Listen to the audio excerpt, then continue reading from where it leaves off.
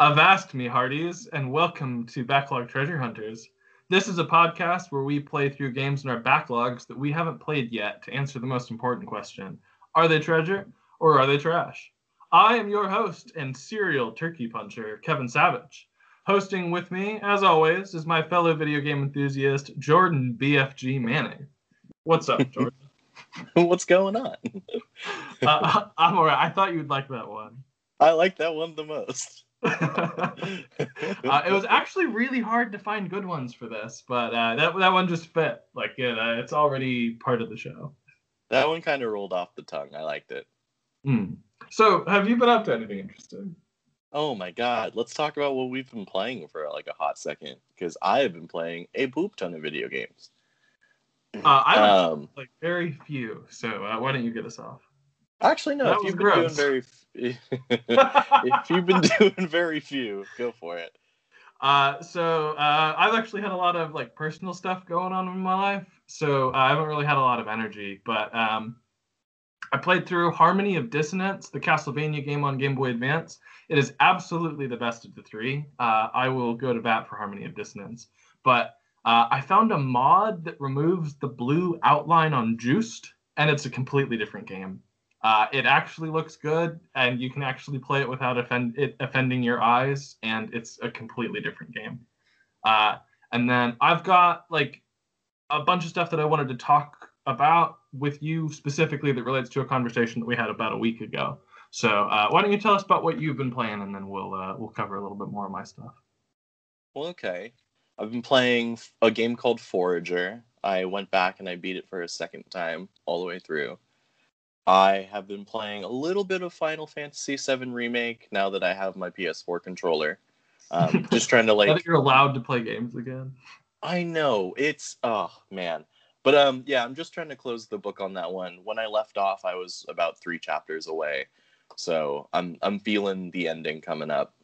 And then I also got on Switch just about 3-4 days ago, Fire Emblem Shadow Dragon and the Blade of Light. They did that like 3-4 days ago. They released the first Fire Emblem. I know. Isn't it great? I like that. So did they, is it an upscale of the DS port, or is it did no, they OG Famicom? It? Oh. Yeah. So are they on the the NES classics section? No, it's a standalone game. That's fascinating. I wonder, is the Switch becoming the definitive Nintendo experience? This is what I'm thinking. Like, when I see something like this and the other games they've been re-releasing for it, it makes me want to believe it. Yeah, because the Mario 3D All-Stars, a lot of people guessed that was coming. And I even talked about that on our Zero episode, that I wanted to play more Super Mario Sunshine. But, so you now have basically the best Mario game on Switch, along with 2 ones that are decent. I don't like Galaxy all that much, and Sunshine has a lot of problems. But 64 is incredible. 64 is such a good game. Just other than that, I've been trying to acquire a PS5 and just not having any luck with it. So I've kind of tabled that for the moment. Is there a specific game on PS5 that you're after, or are you just excited because having new cool shiny things is fun? Demon's Souls. I really, really want to play the new Demon's Souls. Have you played the original version? I have. Really? When did you play that? I played it sometime after... No, God, no. I played it sometime after I beat Dark Souls 3, which had to be, I want to say, 1.5 to 2 years ago at this point. Okay. I did it before I moved here. So, and it was like, I beat Dark Souls 3, and then I owned Demon's Souls, and so I just played it for, I want to say, like, less than 10 hours, but something close to that. And just Demon's Souls looks amazing, and a friend of mine, a close friend, he ended up getting a PS5. And so I'm going to go over to his place, socially distant, and play some PS5 with him. But you're going to watch him play PS5 through his window? No, we're actually gonna like play PS5, and I'm gonna feel that cool ass controller. But the reality of it is, like, he's been sending me a whole bunch of stuff and just getting a first-hand experience as much as I can from the PS5, and it looks amazing. I really want to delve into like the stuff that comes out for that console because it looks good. Yeah, I really like Demon's Souls. I've actually finished it. I had a lot of fun cheesing the final boss. The final boss in Demon's Souls can take levels away from you. That is one of his powers, is he can pick you up and de-level you, and you are permanently de-leveled. Damn.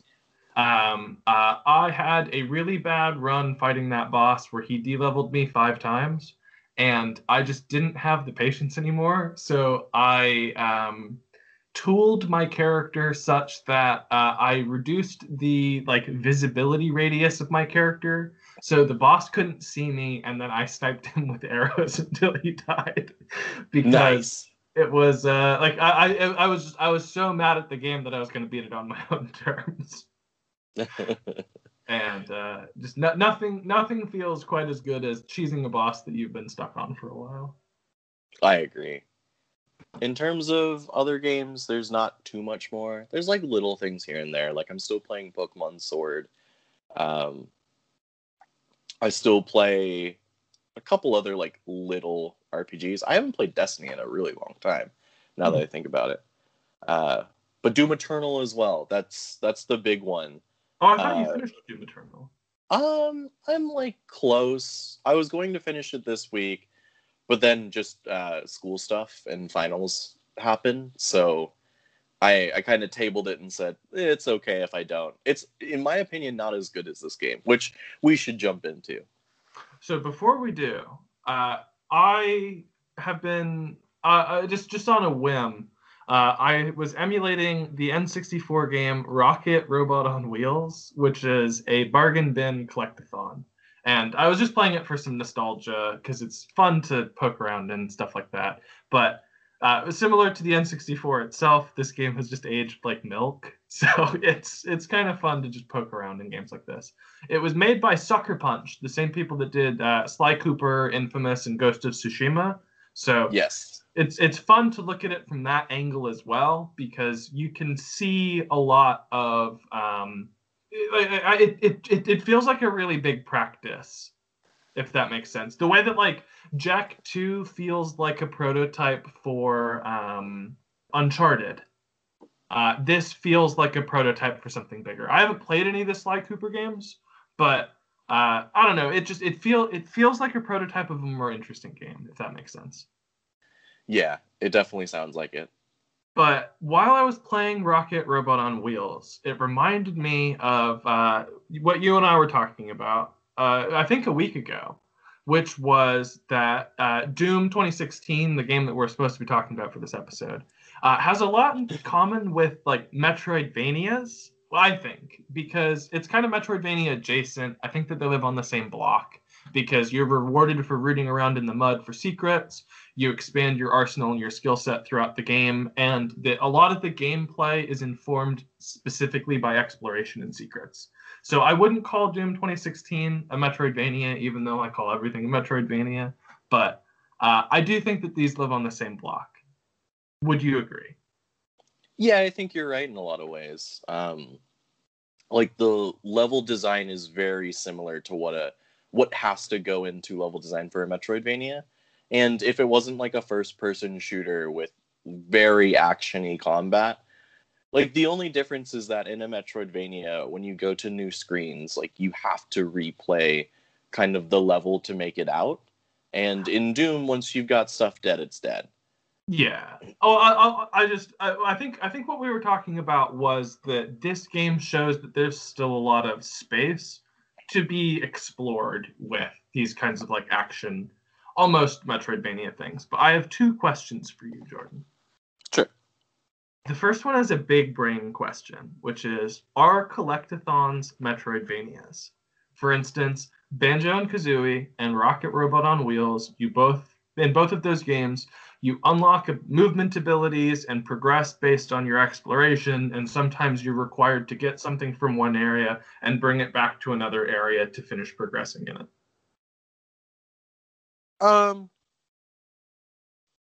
I wouldn't say so. I would say that collectathons, like, generally scratch a different itch because they're not, like, a Metroidvania still has the aspect of progression via bosses, and how, like, the relief is rooted in a combat system instead of a collectible system. Mm-hmm. And it's a much different tension curve when you look at it. And that's the only reason why I wouldn't say so. But at the same time, like, I also want to say that the point to it is that collectathons just have a different feeling. Even if you go about collecting it in the same way of a natural Metroidvania, to me, I can't say so because it wouldn't, even if you have all the systems to back it up, there's a gameplay loop problem that I would stop at before I would call it a Metroidvania. Well, then let me follow up with a Galaxy Brain question, which is, are Metroidvanias collectathons? And I want you to think about it, because in Metroidvanias, you're basically on a quest to collect, and ain't nothing going to stop you from getting every shiny thing in the Hollow Nest. No, is it, Jordan? There's a lot of... Well, the difference between a collectathon is the fact that you have to collect most of the things, and I would say most. In a lot of Metroidvanias, at least as they're classified now, you actually can beat the game without collecting very many things. Like, you get if your main progression items is just a small subset of everything you're collecting, then I couldn't call it a collectathon. But if you're looking actively into making sure to beat the game, you collect everything, then it would. Like, in that same vein, I played a game, I was talking about Forager, and it's effectively a crafting simulator. And that feels like a collectathon, because you, literally the museum next to it is, give us X amount of of everything that is craftable in the game. And so, for that completion, you feel like you have to collect literally at least one of everything in the game. Whereas, if I was playing something like Hollow Knight, I get the main story things that I need, and I can beat the game with only, like, I don't know, 8 to 10 charms of the 40 something, maybe 50. Right. But when you're actually playing, when you're not kind of like optimizing your routes, do you not root around for all the secrets? Do you not try to collect all of the charms? Do you not try to, like, find the swordsmith and upgrade with all of your, like, soul tiers or whatever they're called to upgrade the is it the pick or the needle? What's your sword called in that game? Doesn't matter. Nail? Yeah, the nail. Like, do you not hunt down all of the nail upgrades and stuff like that? Like, if it's just Tuesday afternoon and you're playing a game. Funny enough, it depends. Like, in my first playthrough of Hollow Knight, no. It was hard enough for me that I didn't choose to collect everything, knowing that I could. Knowing that if I just spent a little bit more time to explore, I could be doing that kind of stuff. But because of, like, the way the gameplay worked and how I wanted to progress, the first time, no. But when I would go back to it a second time with the knowledge of how to play and how to beat the game in a quicker fashion, oh, absolutely. Like, I'm on my third playthrough of Hollow Knight now, and it is a playthrough of trying to 100% or, like, 112% the game. And I think that it's all a matter of perspective. Like, sometimes you might walk into, like, Assassin's Creed and get all the feathers, right? And sometimes you might just play it because you lost a bet and you need to play the Assassin's Creed games all in a month. But would you agree that at the very least, Metroidvania and collectathons are next door neighbors? Yes, I would definitely say that they are next door neighbors. Well, I would like to see more games that are inspired by Banjo-Kazooie and Doom. Like, I think that I think that there's a happy medium there. There's something in between that I would like to see. And I'd just like to see more people playing in more game spaces. Because how many battle royales came out in 2020? Goodness knows. But how many truly, deeply genre-pushing games came out in 2020? I don't know. The world will find out in 10 years, I suspect. Yeah, when they become retro. But anyway, Doom 2016. Yes. So, Jordan, this was your suggestion. So why don't you tell us why you picked Doom 2016? So Doom 2016 has been in my backlog since 2017, 2018, where I got, I would say, to the advanced research complex. Yeah, half to 2/3 of the way through the game. And my save file got corrupted. Oh no. It was during a transfer of a couple things from one Xbox to another. And it basically said, you gotta start over, kid. Gotta do it. And I had not beaten a Doom game before, and I had always wanted to. So I figured, if anything, having a podcast about going in your backlog and beating games you haven't beaten was a good place for this. I think I've played the original Doom on like Super Nintendo emulators before. I don't think I've ever really dug into Doom as a series before. So I bought my copy when you suggested we did this one. But I've played a lot of like Serious Sam and Painkiller, and I would put Bulletstorm in that kind of genre. And yes. I do really like games in this style, but there's nothing quite like I really miss Serious Sam. Playing this game made me want to go into Steam and download Serious Sam.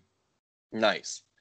So this did kind of like bring up old itches that haven't been scratched in a while. So good. So I'm glad that we played this. So I'll introduce the game for everybody. Officially, this game is titled Doom, but everybody calls it Doom 2016 because it's really dumb to duplicate names in a series. I just like big thumbs down from me anytime that it's like if you call two different games in the same series Doom, just thumbs down.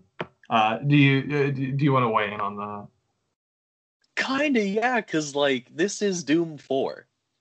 Yes and no, but like basically, it's basically Doom 4. It is basically Doom 4. Like it's, I believe, a remake of the first Doom, if that's the right way of saying it. Yeah. Or like a reimagining, in all honesty, because they're incredibly different games at this point. I do. So from what I read, some of what happened in previous Doom games is canon. So like when the big scary demon voice guy is talking about the Doomslayer, I believe that is to suggest that this character that we're playing as is the same character from other Doom games, and that the demons know who he is because he always ruins their day. Yeah. So I do think that there's technically continuity, but this is just a big throwback, and it's cool. It's cool that they went back to it instead of like because Doom 3 was very different than the other series from the rest of the series, from my understanding. I watched my dad play some of it, but so I know that Doom 3 was very different than what a lot of people were expecting it to be.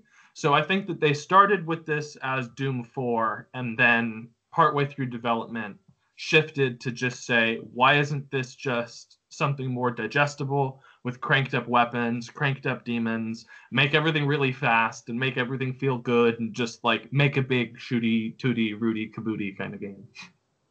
Indeed. So this game was developed by id Software, the same people that made all of the other Doom games. They've made a lot of interesting shooters in the 90s. It was kind of the big guys that got the first-person shooter genre really going. For a long time, first-person shooters were referred to as Doom clones, which I'm glad we've moved on from that. I agree. I'm looking forward to when we move on from things like Metroidvania, so that your average person can actually understand what that kind of game is supposed to entail. for instance. Yes. Same with roguelike. There's nothing funnier than reading people on the internet bickering about whether something is a roguelike or a roguelite or a roguelite light or a roguelike light, or like it just gets nonsense. And like it at a certain point, all of those words just cease to have meaning. Yeah. So I'm glad that we've moved on from Doom Clone in any event. So the high-level premise of this game is you play as Doom Guy, who is now known as Doomslayer, which I don't know if it's cooler than Doom Guy or not, but whatever. And I like Doom Guy, but whatever. Yeah, I like Doom Guy better as well. So from here on out, I'm just referring to him as Doom Guy. But Doom Guy is on a mission to kill all of the demons who have escaped from hell on the planet Mars. And that's pretty much all you need to know about what goes on in this game. And it came out on May 13th, 2016 on just about everything. It was on PC, PS4, Xbox, Switch, and Jordan. Within the last 6 months, this game was released on another gaming platform. Would you care to enter a guess as to what that was? The Ouya. I would love it if it was the Ouya, and I knew you were going to guess the Ouya, but I can give you a few clues if you think that you can figure this out. I can't, because I've looked at, I've done my own research on this, and I can't find a platform it released on in the last 6 months. Yes, it was. Don't Google it. I want you to guess. The Wii U. No, that would be excellent if it did. It did just come out on Switch, I think in 2018, but it's in the last 6 months. I'm confident about this. I looked it up. So I'll give you a clue. The platform it was just released on was known during development as Project Stream. Oh, is it Stadia? It is. It is Google Stadia. And as you know, everyone plays games on Google Stadia. You can play games on your Chromecast. What a time to be alive.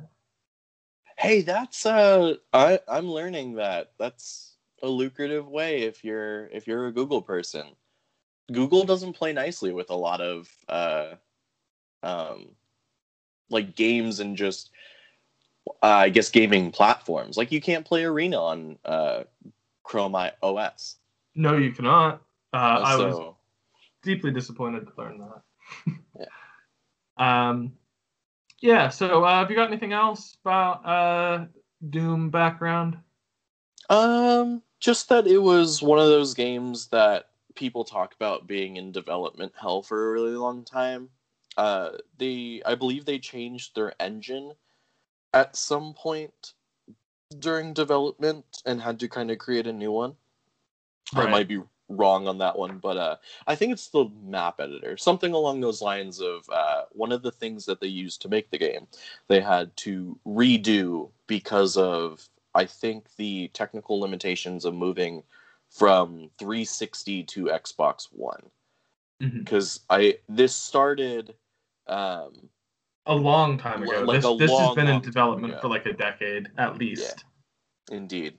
And many things happened during those years to make it so it was not as easy to develop. And I'm glad that they made a finished product like this, and it holds up in 2020. But man, it took them a while. Yeah. So I mean, that was all the facts that I pulled off of Wikipedia. So do you want to talk about Doom? Let's talk about it. So, this game. So, the game's kind of joyful and pointedly story-light. So, I think we should talk about the characters first. Okay. So, obviously, we have Doom Guy, who, like I said, he's promoted to Doomslayer halfway through the game. Apparently, the prophets in hell foresaw his arrival or something. Like, you get these tomes that kind of give you story beats. And whoever was in charge of preparing for him did not do a very good job. So I think that Hell should get some better event coordinators because, you really just stomp all of them. Oh, absolutely. I mean, it's one of those really fun questions of is he just that good at killing demons that there was nothing that they could have done, or were they really poorly prepared? Who knows? Who's to say? I want to say a little bit of both. I want to say people are just or demons really, because they're not people.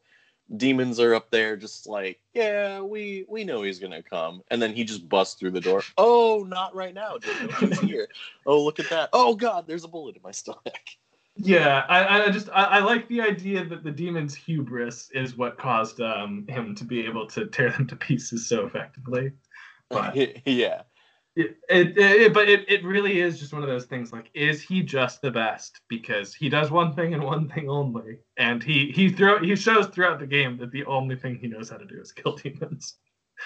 He knows how to love too. Whenever he gets one of the Doom dolls or like the Doom guy collectibles, he always like scratches its neck or like does something cute with it. It's real fun to take that outside of the context of the game, because if you saw that happening, I'm literally looking at a picture right now where he's just like playing with the hand a little bit, like making the hand wave to him. I'm like, that's the most wholesome thing in a game that uses the 666 engine. Yeah, I suppose so. He knows how to take a break, I suppose. So he knows how to kill demons and knows when to take a break. So yeah, I'm sure he has a cola every so often. Yeah, sometimes you just gotta crack a can of Coke. So next up, we've got Dr. Samuel Hayden, who is a scientist Robo-Man, whose ruse is so thin that he should just not even pretend that he's not going to betray you. And he's kind of guiding you along the way and helping you. But if you didn't realize that he had ulterior motives from the second that you met him, then I can't help you. And but it's so transparent. It's so transparent that he's up to no good. I want to give a shout out to Samuel Hayden's voice actor, though. It's Darren DePaul.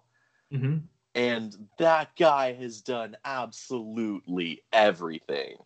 His IMDb is ridiculous. Like, first and foremost, he's Reinhardt from Overwatch, but he's also oh my God, he's so many things. He's a little bit like Keith David, where like you've just heard him everywhere, and it's really hard to place it because you've just heard him everywhere. 100%. His voice is very iconic, and his range is insane. And it's one of those where when I heard him, I did not think it's him until like you look and you're just like, of course, this guy can do anything, anyone. Why would I think not? He can even use his own voice to synthesize the sound of a Robo-Man.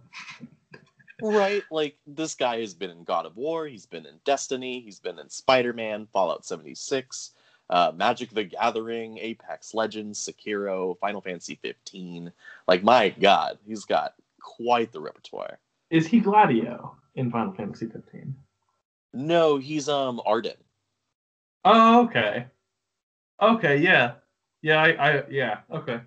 And isn't that something, though? Like, you hear that and you say, oh, really? Oh, interesting. And you kind of hear all the other ones and you just think, man, this guy's done quite a lot of stuff. Dude gets a lot of work. I like hearing that.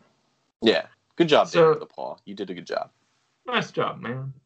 So next up, we've got Olivia Pierce, who is a demon-obsessed, mostly robo-skeleton woman, who tried to schedule a video call with the demons, but they came over instead, so now there's just demons everywhere. Yeah, that's the best way of putting it. Like, I don't think that she appreciated exactly what she was doing when she invited the demons to come over. Yeah. And then we've also got Vega, who is an AI companion, but he's just a little bit redundant because you already have Dr. Hayden, who's like FaceTiming you all the time, man. I wish that you could just hang up on these people sometimes. But like, you already have a robo companion. I don't know why you needed to. And there's a part later in the game where they try to like make you like you have to shut Vega down, and the game's kind of like framing it as if like you'd be kind of disappointed, but it's just like, I don't really care. It's kind of hard to empathize with this character that's like been in 3 scenes. Yeah. And then last, I think that the head demon is kind of a character. I couldn't find much. Like, is there a name for the main demon that like does the weird spooky voice and yells like "kill him"? Oh, is it? It's not the final demon. No, because the final demon's Livia. But like the one that's like when you're in the final level, like you hear it yelling all the time at the demons, like "Do not let him escape. Do not let him live." No, honestly, I couldn't tell you. But if I had a guess, and this is a little bit of a spoiler, for Doom Eternal, at the very beginning of Doom Eternal, I lost my stuff when you your base. I think you are either on Mars or in Hell, and you just you're trying to escape whatever thing you're in. It looks like Mars. I would say it's Mars. And there is a giant demon. And by giant, I mean, would eat a skyscraper like it's a Twix bar. And when I saw that, the first thing I thought of was that giant demon voice, because that demon voice could only be coming from something as monstrous as that. Okay. Well, in any event, I don't think that demon has a name, or it really does much. I think it's definitely that demon that has recorded all of these journals for you to listen to, talking about the Doomslayer. I've got a better theory. What's that? It's the voice of the BFG. Yes, the BFG is talking to you. And the BFG has just been around for so long that it's just like, you know what? I gotta write down some of the stories. I've been a part of this thing for a while now, folks. Yeah, I gotta start talking to people. I didn't know I was sentient until now, but hey. Yeah, it's a little bit like Grimoire Vice, where he can't really remember what he's been up to, but he knows that he's been doing things. It's very true. So if you guys want a little peek behind the scenes, I typically crack open a plot summary when I'm writing the notes for these, just so that I'm not purely going off the dome. And occasionally I pick up on a little detail or something that I missed regarding the story. But when I was reading the story for this game, Doom 2016, I genuinely have no idea where they got half of this information. And I played the game from start to finish. I can't corroborate more than 5% of what I read in the story summary. My understanding of the story from a nutshell was that Doom guy fights demons and sometimes people talk at him. Yeah. And individual chapters, you get a little bit of story where you're kicking in sensors or you're climbing a tower. But apparently Dr. Samuel Hayden has a whole backstory and had brain cancer, and that's why he's a robot. And there was a bunch of other stuff. It was a long plot summary of a game where Doom guy doesn't even talk. Doom guy just kills demons. Yeah, Doom guy is just sent. He's the voiceless protagonist. Yeah. So because he's voiceless, because he's kind of emotionless, I role-played it like he didn't really care what was going on. So holograms would appear in front of you and I would just walk past him because Doom guy's here to fight demons, not to listen. But I can't imagine, even in those moments, for you to get long expository information. So were you paying more attention to what was going on than that? I mean, kind of. I want to say that the story of Doom is not really what attracts a person to Doom, in my opinion. Absolutely not. Absolutely not. The gameplay and the level design, and when you've got gameplay like Doom, you just kind of have to make a story around it, and the story at the end of the day just becomes Doom guys killing demons. Yeah. Do something to surround that, if you will, but make sure he's always just killing demons. Yeah, I mean, I almost would have just respected it a little bit more if there had just been no story. If it was just walk forward, shoot demons, because that's that's basically what happens in the original Doom. I've played a few hours of the first Doom, like I said, and with Serious Sam, I don't even know if you get a story prompt or if it's just you're Sam, shoot stuff. Yeah, but. So if anybody is interested in the story, the Union Aerospace Corporation, UAC, was studying how to harness energy from hell to power their society, and that's all clear. You're informed of all of that. That's all pretty upfront. Like you kind of just like piece that together. But they're using Argent technology, which siphons energy from hell, and it's based on these artifacts that they've been studying in their Mars research facility. And I think that the exposure to the artifacts is what drove Olivia Pierce a little bit crazy, and it put her in contact with the demons, and they promised her power and a seat among them if she released them. So she opens a portal to hell and invites the demons over for a party, and it goes about as well as that sounds. So I don't know how or where, but Samuel Hayden has a sarcophagus with Doom Guy in it that was like, because he was like sealed in hell and they pulled him back over. A lot of that was really unclear. But they wake you up. You were in a sarcophagus. He calls you on FaceTime and he says, "Go kill demons." And Doom Guy's like, "All right." And you pick up a big old shotgun and just start shooting demons until they die. And then you chase Olivia around so that you can get to hell and stop the invasion. Later in the game, you learn about this thing called the Crucible, which is an artifact that's going to allow you to stop the demons for good. So you travel back and forth from hell to navigate between the worlds. You fight a lot of demons. And then ultimately, you seal the portal from the demon side. And then Olivia Pierce turns into a giant spider monster, and you fight her. And once she's dead, you end up back on Mars, and Dr. Hayden steals the Crucible from you because he says that they can harness the powers of hell as long as Doom Guy doesn't kill all of the demons, so then he teleports you away. And that's Doom. Yeah. Have you got anything to add to that? Other than just, like, the spider demon is... Like, the spider demon you fight at the end of this is a big nod to... I mean, it is a spider demon from the other Doom games. So... Okay.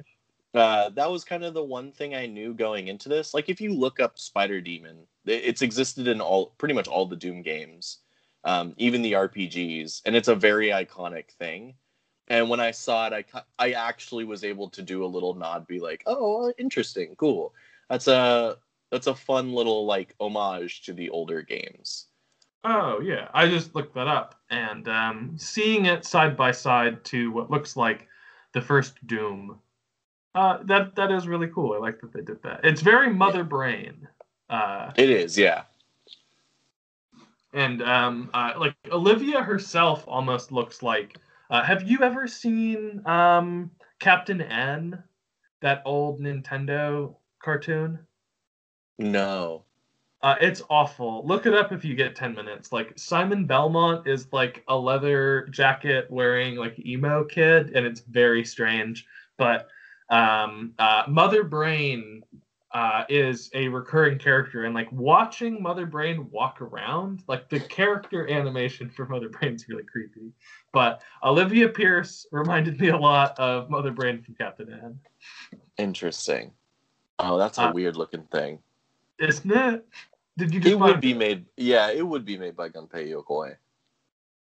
Did he design? Did he make the show? He created the character of Mother Brain. Oh, well, I mean, Mother Brain from, like, actual Metroid looks bizarre and intimidating. And the concept of, like, a gigantic brain that rules over a bunch of space pirates is pretty sweet in general.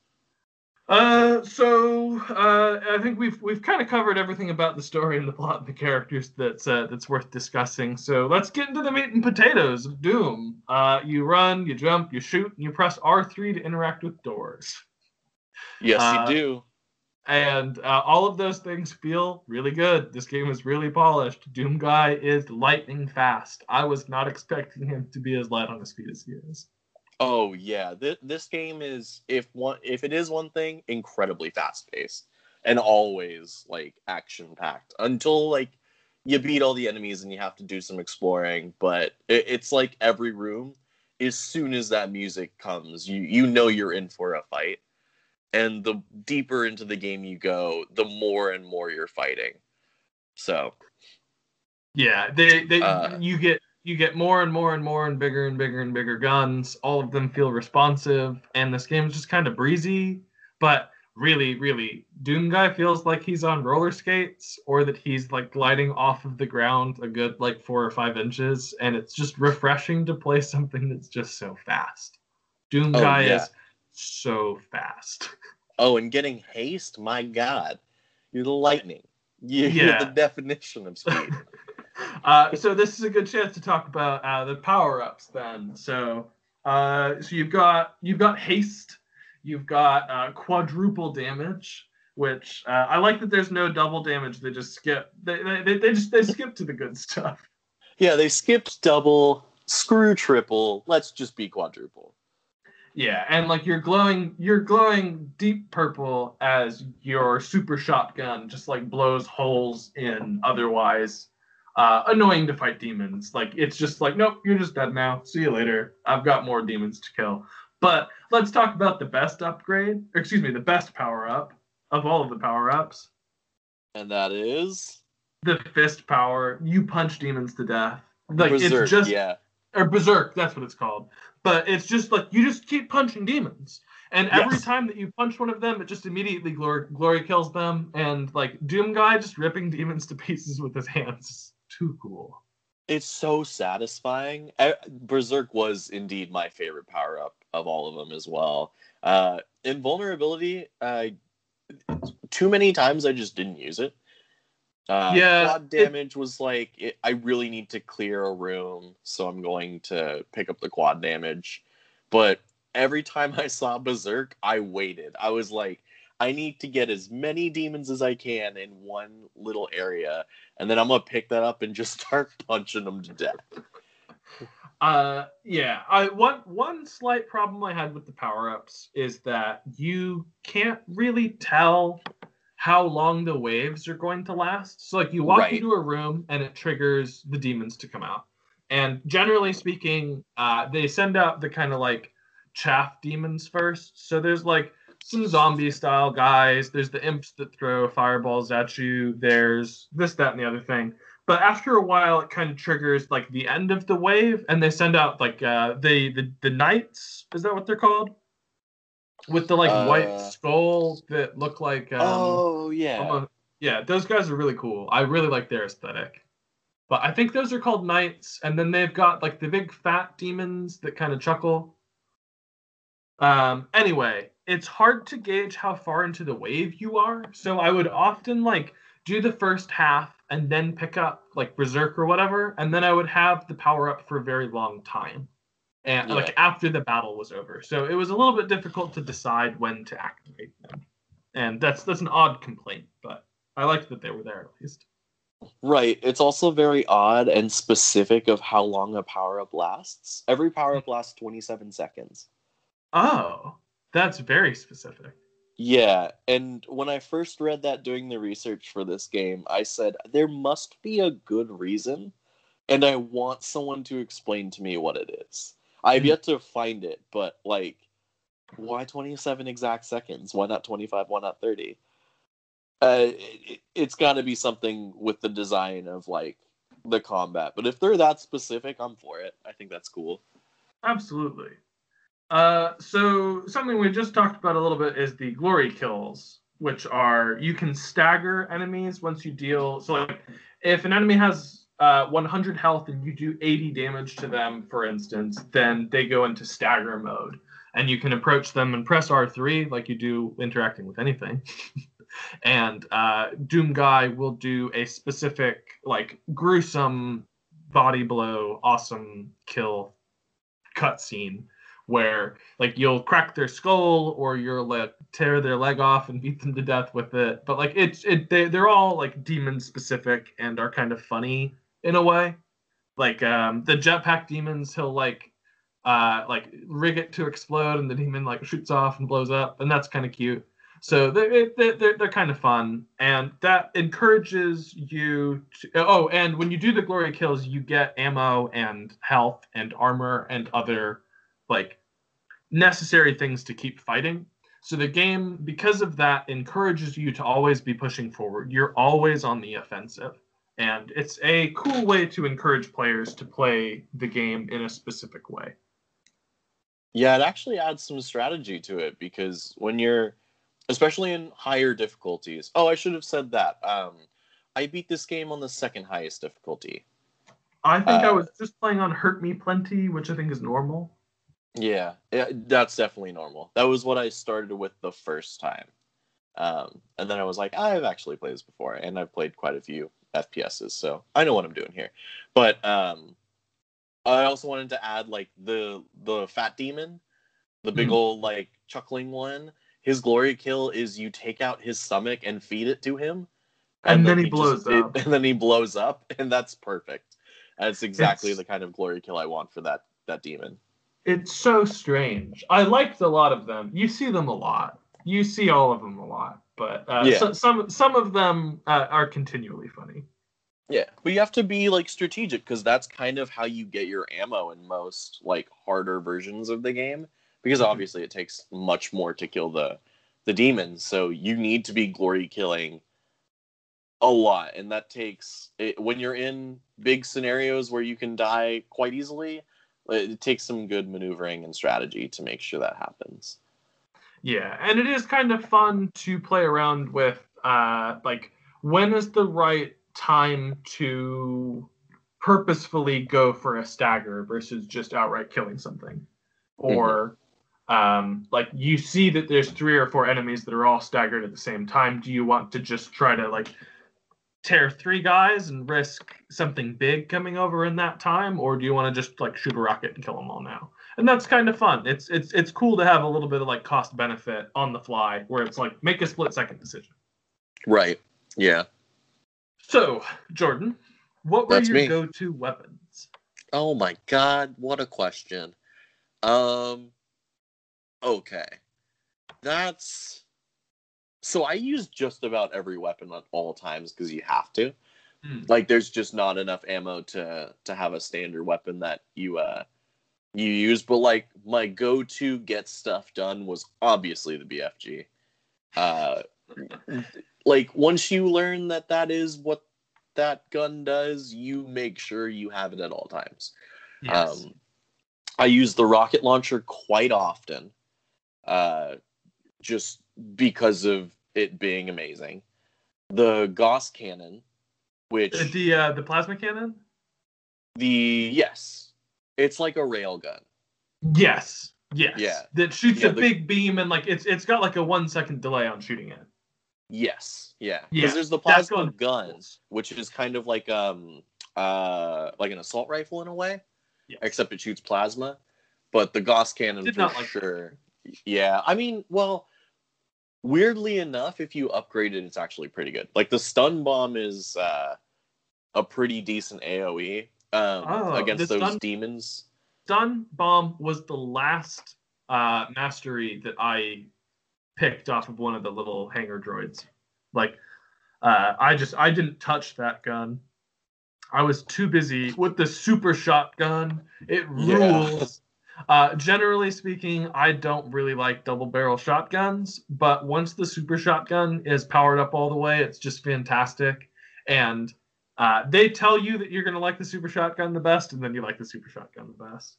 And yes, they knew it was the best, so they put ammo for it everywhere. You're just like, it's just, if there is a standard go-to gun in this game, it's the super shotgun. It's just too cool. It is. And my favorite thing about the super shotgun is it's so good it can't be modded. You can't make it better than it is. Yeah, like, there's one upgrade path, and it's like, reload a little bit faster, do a little bit more damage. And then one of them is like, you can fire it twice now instead of just once. And it's like, what a cool little upgrade tree. Because like, you can't fix what ain't broken. True. Yeah. Of those guns, those are the ones I use the most. BFG, Gauss cannon, and rocket launcher. Whereas I think the chain gun was my next favorite weapon. I love miniguns in games, especially when there's, like, a speed up without firing button. That's just, it's a mechanic that I really like. They had that in Time Splitters 2. And anytime that the minigun was available in that game, I would just go crazy with it. I really like miniguns. I thought it was really good too. Like, I did the same thing. I would use the chain gun as, I know that I'm around a corner and demons are coming, so might as well, like, let them come to me and mow them down so I can get, like, a little bit of reprieve. The only thing that I don't like about the chain gun is that because of the way the timing works, it's hard to get glory kills with them. I see that. And because it's a fast-paced game, I was just like, more of the time I would shotgun something, throw a rocket at their feet, and then glory kill, and then get the deuce out of there. So as you do. Yeah. Oh, let's talk about the chainsaw. The chainsaw is one of the coolest mechanics I've seen in a first-person shooter in a very long time. Really now? I love the chainsaw. I love the implications of the chainsaw. You can use it anytime you bust out your chainsaw, and it is a one-shot, one-kill weapon that uses up a lot of its own diminishing resource. So, like, if you want to kill, like, a normal zombie, it costs, like, 1. But if you want to kill one of the knights, it costs 3. And if you want to kill one of the, like, giant hell overlord guys, it might cost, like, 5 or 6. And you can only ever have a maximum of 6. So you have to be judicious about when you use the chainsaw. But the bigger the enemy that you kill with your chainsaw, the more ammo pours out like a slot machine. And in the middle of a really difficult battle, you can just bust out your chainsaw, kill the biggest thing in the room, and then completely replenish every single one of your guns. And often they also spit out a bunch of health too. So it's just like a refresh in the middle of the battle. It's like using an elixir in Final Fantasy. Like, it's just like everything's back. Just go ballistic. Yeah, it is a very important weapon to have, and thankfully one you get at the very beginning of the game. Oh, speaking of getting at the very beginning of the game, I loved that you found guns in secret spots. So if you poke around in the game, you can find like that plasma assault rifle that Jordan was talking about a minute ago, very early in the game. I think it's in like the second mission. But if you didn't crawl around underneath the like guard station, you might not have found it. And it might have been not until like chapter 3 or 4 that you got that weapon. But early in the game, having 3 or 4 different weapons that have different ammo types is a godsend. It gives you so many more options to have different types of guns, and I really liked how well hidden some of the guns were. Like the that plasma cannon, the Gauss cannon, maybe? I can't remember the name of it, but like it's at like the bottom of an elevator shaft. You basically have to do a like a jump of faith. I really liked the way that the secrets were layered in this game. Yeah, and we'll get to collectibles and secrets in a minute. But that was what you said was very astute. I was talking to a buddy who had played Doom within the last like 6 to 9 months, and I was saying like, "Oh, I'm playing it for a podcast. Like, we're just shooting the shit about it," and apparently he went through the entire game and did not get the chain gun, the BFG, or the plasma gun. No, is it possible Gauss to beat cannon? BFG? Yeah, he said he never got the BFG. When I told him what it was and what it did, he's like, "Oh my god, that would have been so cool to have." I thought that the BFG I thought was story gated. I thought it was too, and I believe that it was, but he said he never got it, and I have no reason to not believe him. How strange. I can't imagine this game without the BFG. The BFG clears rooms, by the way, if anybody's been wondering. It does a boatload of damage to everything in the room. Yeah. And in a lot of cases, that's more than enough damage to kill the enemies. Oh, absolutely, yeah. And it's got its own special ammunition, too. Yeah, it's similar to the chainsaw, where, like, you need to know when to use it, you need to know why to use it, and you need to have a backup plan for when you clear a wave of enemies, and then another wave comes, and it's, like, 4 knights in the same room. And, like, you gotta move fast, and move right. I liked the kind of, like, emergent strategy of this. This game has a lot of good split-second decision-making. So in addition to the weapons themselves, there's also the weapon upgrade trees. So you get like you can kind of like buy one upgrade. You find these droids and you kind of grab them in the face and punch them, and then it gives you like an upgrade path for one of the shotguns where you get like a grenade launcher or you get an auto fire button. For the chain gun, you get like a button where you can hold down and speed up your chain gun so that it's always at maximum velocity. Or you can get like a turret mode for it where you get 3 different chain gun barrels. So like you can kill more enemies faster, or you can walk around and always deal max damage. So like you have an A and a B version of each gun for the most part. Some of them don't. Like the super shotgun, there's only one mode because you only need one mode. But right. And then after you've gotten the mods for them, then you have to complete a challenge to get the mastered version, which is generally a really, really, really big upgrade to them. So like the grenade launcher attachment, if the grenade kills an enemy, then that enemy shoots grenades out of it that explode, and then those grenades also chain. So you can have like a little chain reaction, just like blowing up kind of fodder demons. Yeah. But the one for the turret gun means that the turret doesn't ever overheat, and that's bonkers. Yeah, it should be known that the only one I got was the rocket launcher in the entire game. I had like 60 or 70% of mine mastered, but I specifically opened up the menu and was like keeping track of everything, and would like if I saw a situation that seemed like I could up my mastery, I would take it. Yeah, I think because of so many situations being difficult, like a lot of them are difficulty. Right. And like when I was playing on a harder difficulty, I just couldn't think about those things as much because I was much more worried about just getting through the encounter than trying to go through like the specific things necessary to get the mastery. But I still got the rocket launcher, and it's insanely good. One of the masteries for the Gauss cannon is I think you have to kill 3 demons in one shot. And it's like, do you know how annoying that is to set up? And you have to do it, I think, 10 times. So I think I did it like 3 or 4 times because I was flipping through everything when I got to the last level to see if there's anything else that I could master. But it's like even with the quad damage, that's annoying to get. And it's like, when did you think I was going to be able to do this? And I almost wish that the mastery was a different kind of challenge or something. And I wish that I don't know. Some of them were just so specific, like kill a specific type of demon with 1 shot of this specific weapon. And I don't know. It was a little frustrating. Yeah, it's a good challenge if you're going to play the game fully. Like, if you want to experience pretty much everything, it's something that you actively want to go after.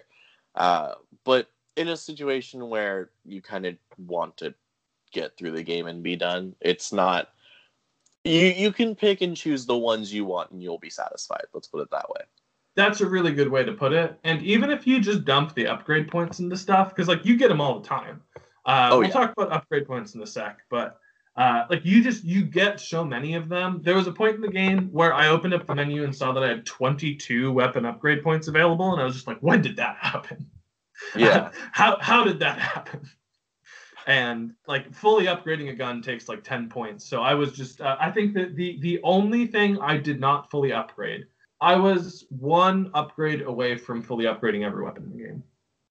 Nice. And that was something close to that, if I remember correctly. But you get so many of them, you don't even need to worry about it. This game is just this game wants you to have every weapon fully upgraded. This game purposefully is designed so that you just feel like you can crush demons like cans of Pepsi. Like cans of Pepsi, honest to God. So I'd like to talk about the most frustrating part of the entire experience of Doom 2016. Oh? The rune challenges. Oh, really? Okay. I do not like them at all. Every time I saw one of them, it put me in a bad mood. Really? Really. I don't find stuff like this amusing. I was thinking about how this game is very similar to Time Splitters 2 in some ways. And I don't know exactly how to convey that, but there's like an arcade mode in Time Splitters 2 where you could do all kinds of challenges where it was like you're in a level and you need to use an odd weapon, like a throwable mine, and you have to break all of the glass in the level. And like you can't detonate the mines, like you just throw them. So it's just like the disc throwing, like you're using a frisbee. And it's like break every window in the first part of this stage, or like if that makes sense. And those were silly and they were often difficult, and if you wanted to get like the gold medal on the level, it was kind of hard. But to get to the like silver medal satisfaction where you're like, oh, okay, I completed this, I am done, I've unlocked the next challenge, was an amusing experience. And then like the final step was mastery of like getting the gold star. And I feel like the challenges in this game are so like it's by such a slim margin. It's like you have 15 seconds to do this thing that takes 14 and a half seconds to do. And I felt like they were asking for an unreasonable amount of precision to get stuff that wasn't game breaking, where it was like like the range at which you grab health and ammo packs is slightly increased. So like if it was 5 feet before, now it's like 6 feet. Right, they're little upgrades for a very high cost. Yeah, and there's one where it's like you have to run towards a fixed point in time, but you stop moving if you haven't killed an enemy in enough time. And I was stuck on that for maybe like 20 minutes, and I felt like it was demanding a type of precision and a type of challenge that both didn't fit the reward and was almost intentionally frustrating instead of like it didn't make me want to do it again. It made me want to throw my controller. That's fair. Yeah, that's definitely fair. However, some of the runes that you get were awesome, like the one that makes enemies have a chance to drop BFG ammo. Right. Yeah, oh man, holy God, was that useful. So stuff like that, when you get an upgrade that's like enemies have a 1 in 100 chance of dropping BFG ammo, like that's an amazing upgrade. That's the coolest thing that I had. That was just permanently equipped once I got the BFG. Like I was just like, okay, yeah, I'm just using this all the time now. Forever, yeah. Especially because like you could fire the BFG and you had a relatively good chance of just getting a refund immediately. Yeah, and that just ended up being used multiple more times. Yeah, we're like in one battle I can fire the BFG 5 times, especially in the last level where they're like where there's just like BFG ammo lying around, and they're just like, yeah, just go crazy, have a good time. I think one of the level challenges in the final level is like kill 30 enemies with the BFG, and I think I got it within the first couple minutes of being on that stage. Yeah, and just go crazy. Exactly. That speaks to this game's like mantra, which is just go crazy. Like have a great time throwing everything you can at demons, because that's what you're going to be doing. Yeah, just I like when the game wants you to do that. I like when the game is just like, yeah, just fire the BFG as many times as you want. I don't like when the game is like, you can't move because you're in a challenge mode and you have to shoot stuff, and you're going to be really bored because like you missed the objective by half a second. So try it again, Kevin. It's 11 o'clock at night. You should be in bed. Fair enough. So next up, we've got the Argent points, which are like permanent upgrades to your health, armor, and ammo capacity. What did you prioritize with Argent points? Oh, God. At first, I think it was health. I believe it was health and then ammo. Because I was using an obscene amount of ammo in the beginning. And then shields was my last thing. But I didn't really like... That was one of those where, like the upgrade points, I kind of got them regularly and didn't really care to... Like, every time I'd go into a level, I'd kind of just see that I had a whole bunch of points in different things and would either use them or not, depending on if I felt I needed to in that situation. Okay, I feel that. I just dumped every Argent point I got. I just dumped into ammo until I maxed out ammo because I just wanted to go crazy. I'm like a kid in a candy factory. I just want to shoot every gun all the time. Right. I mean, that's not a bad thing. That's what this game is there for. So upgrade points for the guns and suits. We've talked about this a little bit. You get them for completing specific challenges in the level, but also for exploring. And like sometimes you'll go underneath the floorboards and you'll find a new gun. Sometimes you'll go into the floorboards and you'll find like upgrades for your suit. But the game always says like, congratulations for exploring. Like, we're glad that you're enjoying our game. And they just give you weapon upgrade points. And it was just fun to do that. Oh yeah. The game is about exploration. Like, believe you me, it wants to show you at every single possible interval that you turn a corner and there's something there for you. And then there was one other thing that allowed you to kind of buy upgrade points. And I think that we need to get down to brass tacks, real talk, serious business. I know that you wanted to make this joke at some point in the episode, so I'm just going to set it up for you right now, Jordan. And that is? With what would you say the Doom guy uses to buy upgrades in this game? What type of currency does he use? He certainly uses demons as currency. Which is now officially the second game I can say that I have played that uses demons as currency. And I think it's the best currency, honestly. Like, if you, Kevin, think about this. You walk up to your local grocer and you're like, I would like a candy bar. Grocer's like, that's 2 demons, please. And you go into your pocket and you get 2 little beebles that are just, they're scritching around. They're causing all sort of mayhem in your pocket. They've already burned your pants once today. And you just set them on the counter. He puts them in the register and you get your candy bar and you go on your day. You can't tell me that's not the perfect scenario for life. It's the coolest, and sometimes you just get points for killing demons. Like you'll kill a big one in the game, just like, here's an upgrade point. See you later. Yeah. Oh, it's a good time. So back on track of secrets and stuff.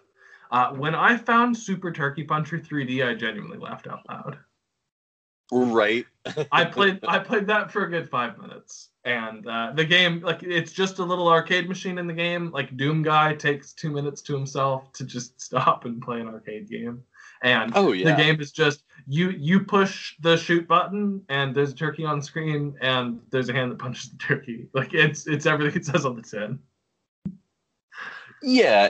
Oh, man, there's so many secrets in this game, too. That's kind of the secondary aspect of the level design is around every corner there is something interesting to interact with, whether it's a collectible or some kind of lore piece or a Doom guy like or a game to play. Like, yeah, there's so much about like opening a secret room that you almost want to do literally all of them because you never really know what you're gonna get. We haven't talked about the best secrets though. Which is the levers that open up classic Doom areas. Yep. And it's just cool. It's such a funny idea. And I'm glad that they did something that silly. That, like, you're just a 3D character walking around in a 2-dimensional, like, 90s PC game. And it's just funny. It's fun. I like it. Yeah, I really, really, really liked that. I only got to do, like, I think 2 or 3 of them, and they were all at the beginning.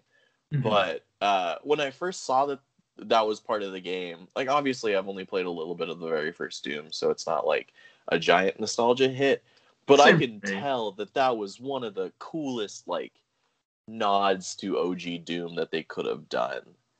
Is just putting it in the game. I think that you unlock full classic Doom levels for finding enough of them. Based on what I saw online, I think there's a trophy that's related to playing the classic Doom levels that you unlock. But yes, I want to say I found 7 or 8 of the 13 total. But at a certain point, I just kind of got tired of scouring for every secret and just like got to playing the game. But yeah, all of the classic Doom levels are really well hidden. Some of them aren't fun to find, and like you finally go online and it's like it's like hidden behind barrels that you have to like walk over and knock out of the way and stuff, and that's not quite fun to my taste. But one of the first levels early in the game, where you get the chainsaw, like one of the first levels, there's a weird platform that you look up to and you're just like, I think I could jump to that. I think I could. And like you just keep jumping and eventually like you find the right path to it and it's like, what does this lever do? And then you drop down. It's just like, oh, I'm in 2D Doom. And when moments like that happen, like where it's just like, could I jump to that platform? That's my kind of place to hide these things, I suppose, instead of like behind these 3 barrels. I like a little bit of both, honestly. I like having it behind the barrels if it's like a level where you haven't found that many collectibles, so you know something is up. Right? Like there are a couple levels like that where I would say 50% through, and you can tell because there's a progression bar at the top corner of the level. It tells you exactly how many secrets you've found. Yeah, it tells you how many secrets you found, and it tells you like how many waves of demons you've beaten. And once you get to like 3 or 4, you know, because it's like the 5 little circles. Remember at the top? Yeah. Yeah, and so once you get to like 3 or 4 and you haven't found a collectible, you think, oh man, I gotta go back. I've missed a lot of this and I'm almost done with this level. So then you do, and in that moment you can kind of like retrace your steps, and backtracking is not an amazing thing to have happen in a video game, but when it has some kind of good connotation towards it, like you know you're gonna find some kind of collectible if you just kind of dig around deep enough. It's fun. It's like a little treasure hunt. The game constantly feels like you're on an Easter egg hunt, and like if I turn over this rock, there might be a candy bar. If I turn over that rock, there might be like $1 hidden in an egg. And like I think like Uncle Bill, he always hides $100 bill in one of the eggs, and it constantly feels like you might open an egg and there's going to be $100 in there, for instance. Right. Like it really feels like around the next corner might be the next best up, like the next coolest secret that you found, like Super Turkey Puncher. Right. So enemies, I've got a special shout out to the imps. I hate them. I hate the imps because they're the only enemy in the game that runs away from you. And there were a number of times where I would kill every enemy in a wave and then would spend like minutes finding the last imp. And you can't leave the area until you find it. And they're always like climbing up to the rafters, hanging out on the ceiling, haven't attacked you in 2 minutes, haven't gone to find you because they're just big old yellow-bellied cowards. Yeah, agreed. Go ahead. I hate them so much. They're just terrible. Everything else, I love the knights. I think that they're called pinkies, the kind of like rhinoceros style enemies. Those guys had a little bit too much health for my liking, but otherwise, every enemy in this game feels like it has 10% too much health. But right. At the end of the day, like it's a game where like you're meant to just keep shooting until stuff dies, and they make you keep shooting. Like, oh well, I'm having fun. And then one last special shout out: the Cacodemon, the one that looks like a beholder from D&D. Right. When they attack, they look like the floating head final boss from the Hot Chip "I Feel Better" music video. Oh, gotcha. And I was singing "I Feel Better" to myself the whole time that I was in Doom. I was just having a really good time. God, you're a peculiar person. What did you think of the bosses? I thought they were fun. I liked them as I felt that there weren't enough of them, honestly. I kind of wanted a boss after every single level. Ooh, that would have turned me right off. And I can see that, but when you're like, no, I guess not every single level, but maybe a couple more bosses would have been nice. Only because I felt like you can kind of get through them fairly easily. Like, I never had trouble. I was never stuck on a boss. I was never stuck for more than like 15 minutes, But I really didn't like the second half of the Cyber Demon fight. I really didn't like the first half of the three guards fight.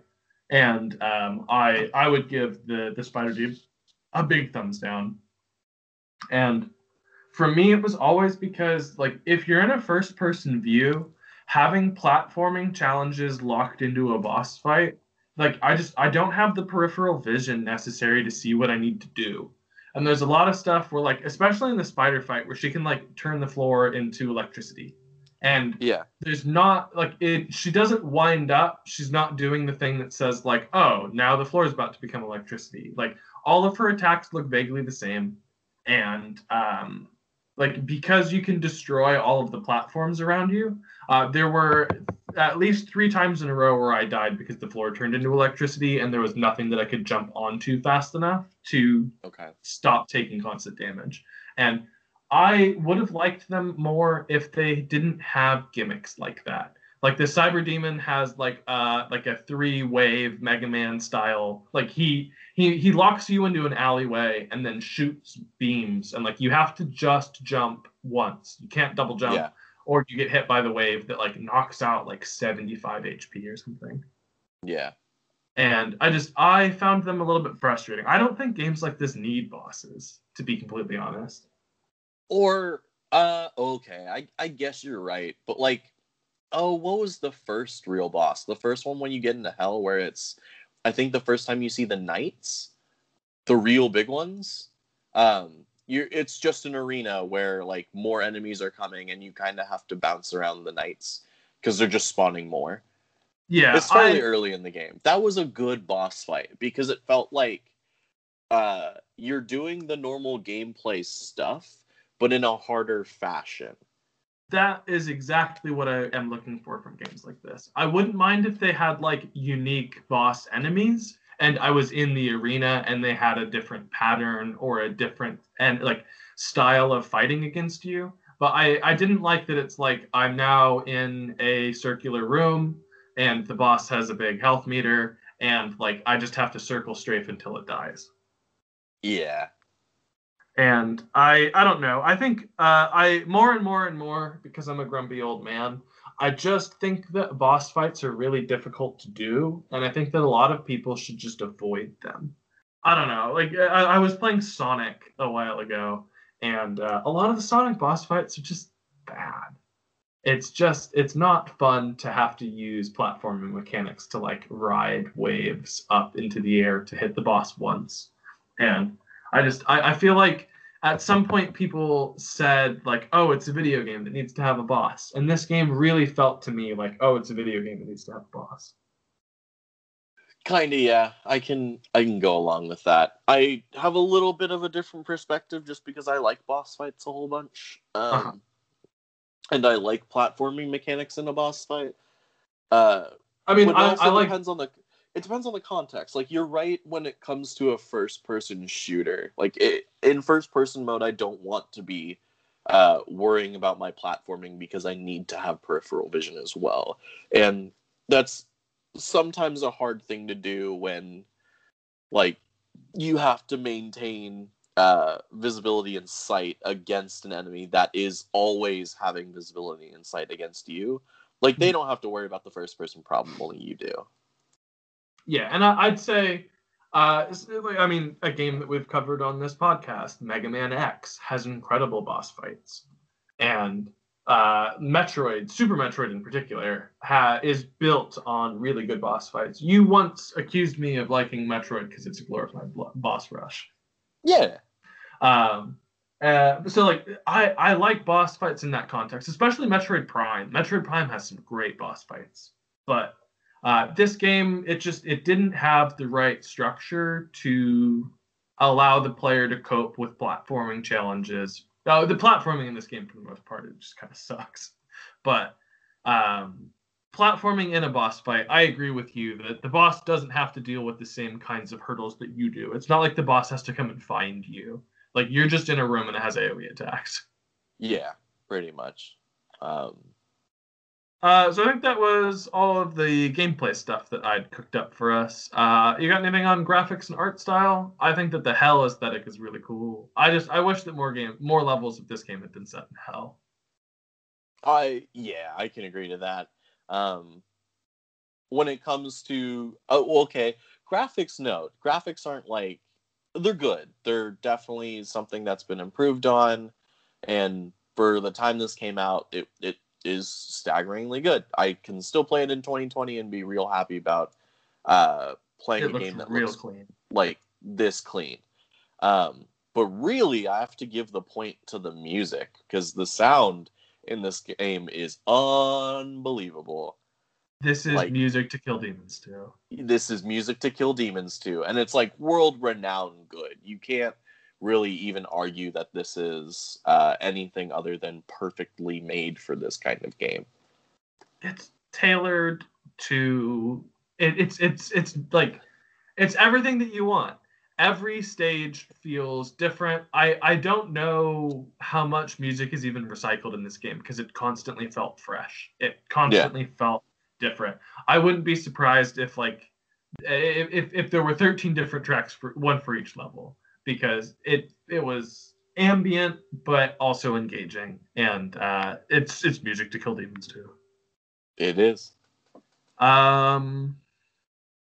Did you have a favorite level or mission in this game? Ooh, damn, that's an excellent question. I want to say it's the second time you go back to hell, because the lead up is like, all right, you ready to go back? Cool, go ahead and do it. And you just do, and like, as soon as you get there, it is a chain fight. You are just killing demons until you get to the very end of that, and you're just like, well, I'm here. They're like, oh, you're here. Oh, okay, let's have a fight. I was having some tea, but all right. Yeah, there's so many moments where it feels like Doom guys running up to these guys and just screaming, "Witness me." Yeah, pretty much. Yeah, put down your cup of tea, because I'm here to kill you. Yeah, Doom guy's ready to party. I think that the final level of this game is absolutely incredible. I had so much fun in that last level, where it's just big arenas, teleportation circles. Like each field had like 3 or 4 power-ups on it, and there was just BFG ammo everywhere. So I was just in Hog's Heaven. Like, oh yeah, just let me go. That final fight is great, or the final level is great. They just say, you got here, it's kind of over. There's nothing new we're gonna show you, so just have a great time. And I wish that they had a little bit more of those arena style fights kind of peppered throughout the game. There are some standout really good portions of the game. Like the kind of like lava facility level was excellent, but the conclusion to that, where it's like there's like 2 kind of helicopter pad style things, and it just pours knights in, and you just don't have enough ammo to deal with them. And I like stuff like that. Like any time in the game where you felt kind of scared because you weren't sure if you were going to be able to kill everything fast enough, just that, those were the best parts of this game. Yeah, they hit a little bit better. So what was your favorite part? Because the final level was my favorite part. Any time I can go into hell. Because I like the aesthetic and how the platforming kind of melded into it. Like, you get to do so much with verticality in all of the hellscapes that it feels like you are exploring hell in its own way. It doesn't feel like the like facility missions where like you're kind of in flat ground all the time, and you're like elevatoring up to get to stuff and going down in different ways. Hell feels like it's like hell. Like there is rocks that are floating around that you got to jump on. There's lava in the distance. There's demons like doing dirty things over in the corner. And it feels exactly like what you might imagine hell looks like. So that's what it was for me. And the sheer hilarity of it is like, this human just entered into hell And he's like, I'm going to kill all of you.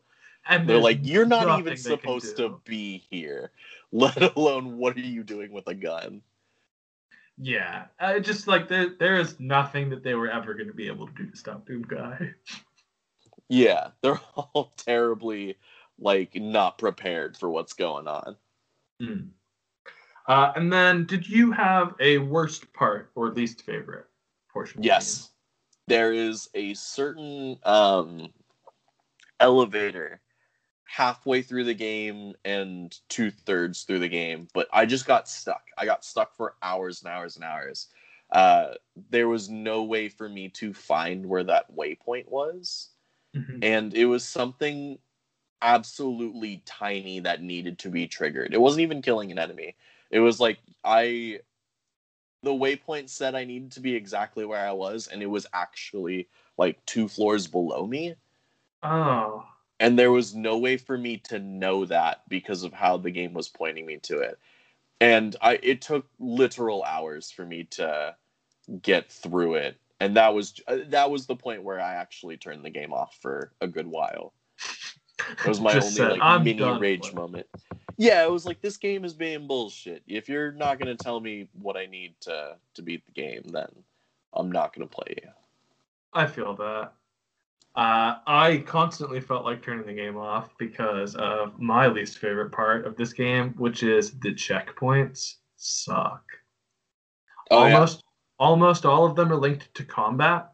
So you kill a big group of enemies, and you're right. Often, like you'll fight like 5 knights and a big group of like jetpack guys, and while you were doing the fight, like you spotted like, oh, there's some chainsaw fuel over there, and there's this big suit of armor over there, and like I'll finish this fight and then I'll pick those things up. So you win the battle, the game checkpoints. You then have to strut around for 5 minutes, picking up all of the stuff around the arena that you made a mental note of. And once you have all of your stuff, you think to yourself, oh, now that this space is free, I can explore a little bit. I can look around to see if there's a Doom figurine. I can look around to see if there's another edition of Super Turkey Puncher. Like, you do all of that stuff, but then you make one slip with the platforming. You slightly misjudge your jump, and you fall to your death. And then you respawn, and you don't have the chainsaw fuel, and you don't have the suit of armor, and you don't have that box of shotgun shells. And every time that you make one tiny mistake platforming, you lose minutes of progress, and it wound me up. Yeah, that's astute. That's how that game goes. And I wish that there had been map-based checkpoints, or if, like, when you picked up whatever after a certain point, like, oh, the game just knows that, like, I've been in this area for 30 seconds, refresh my checkpoint, or something. But it really, really, really wound me up. Yeah, at least like a checkpoint checker.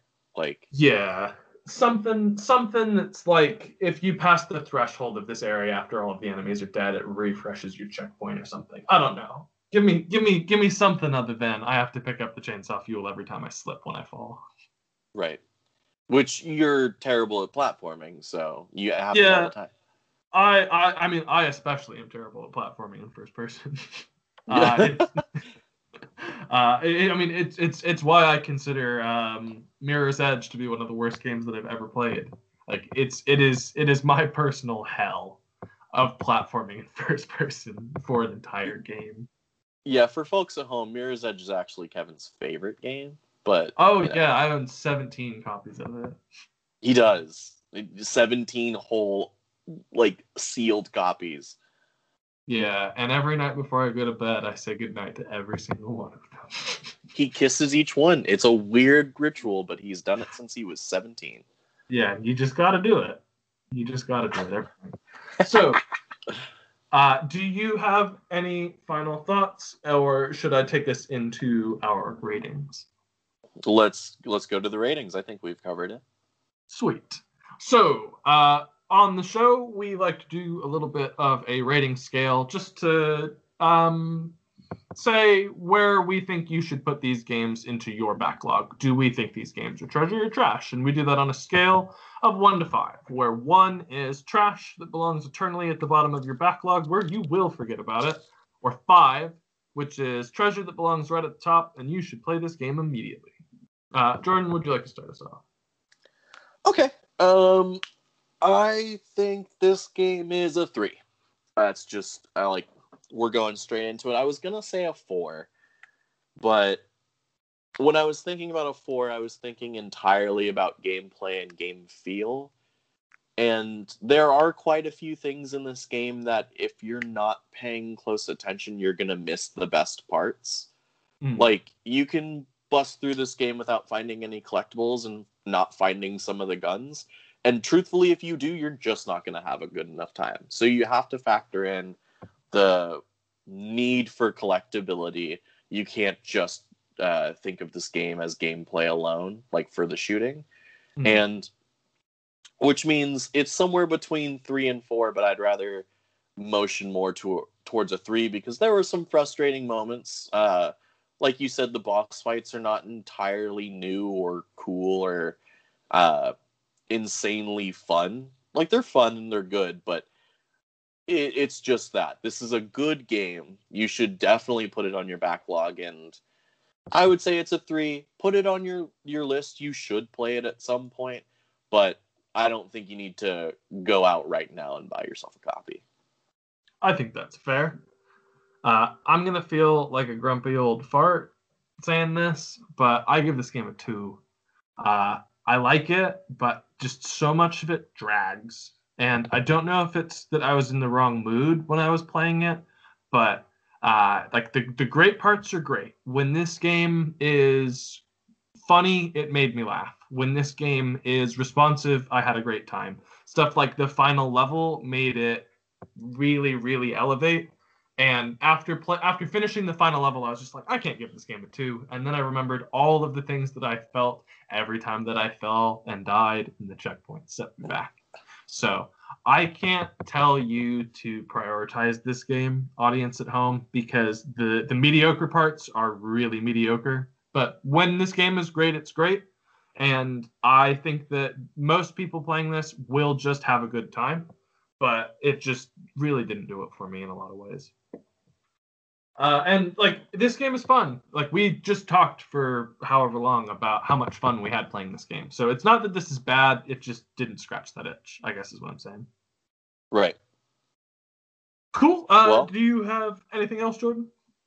I do not. I think we covered it fully for a good episode of Backlog Treasure Hunters.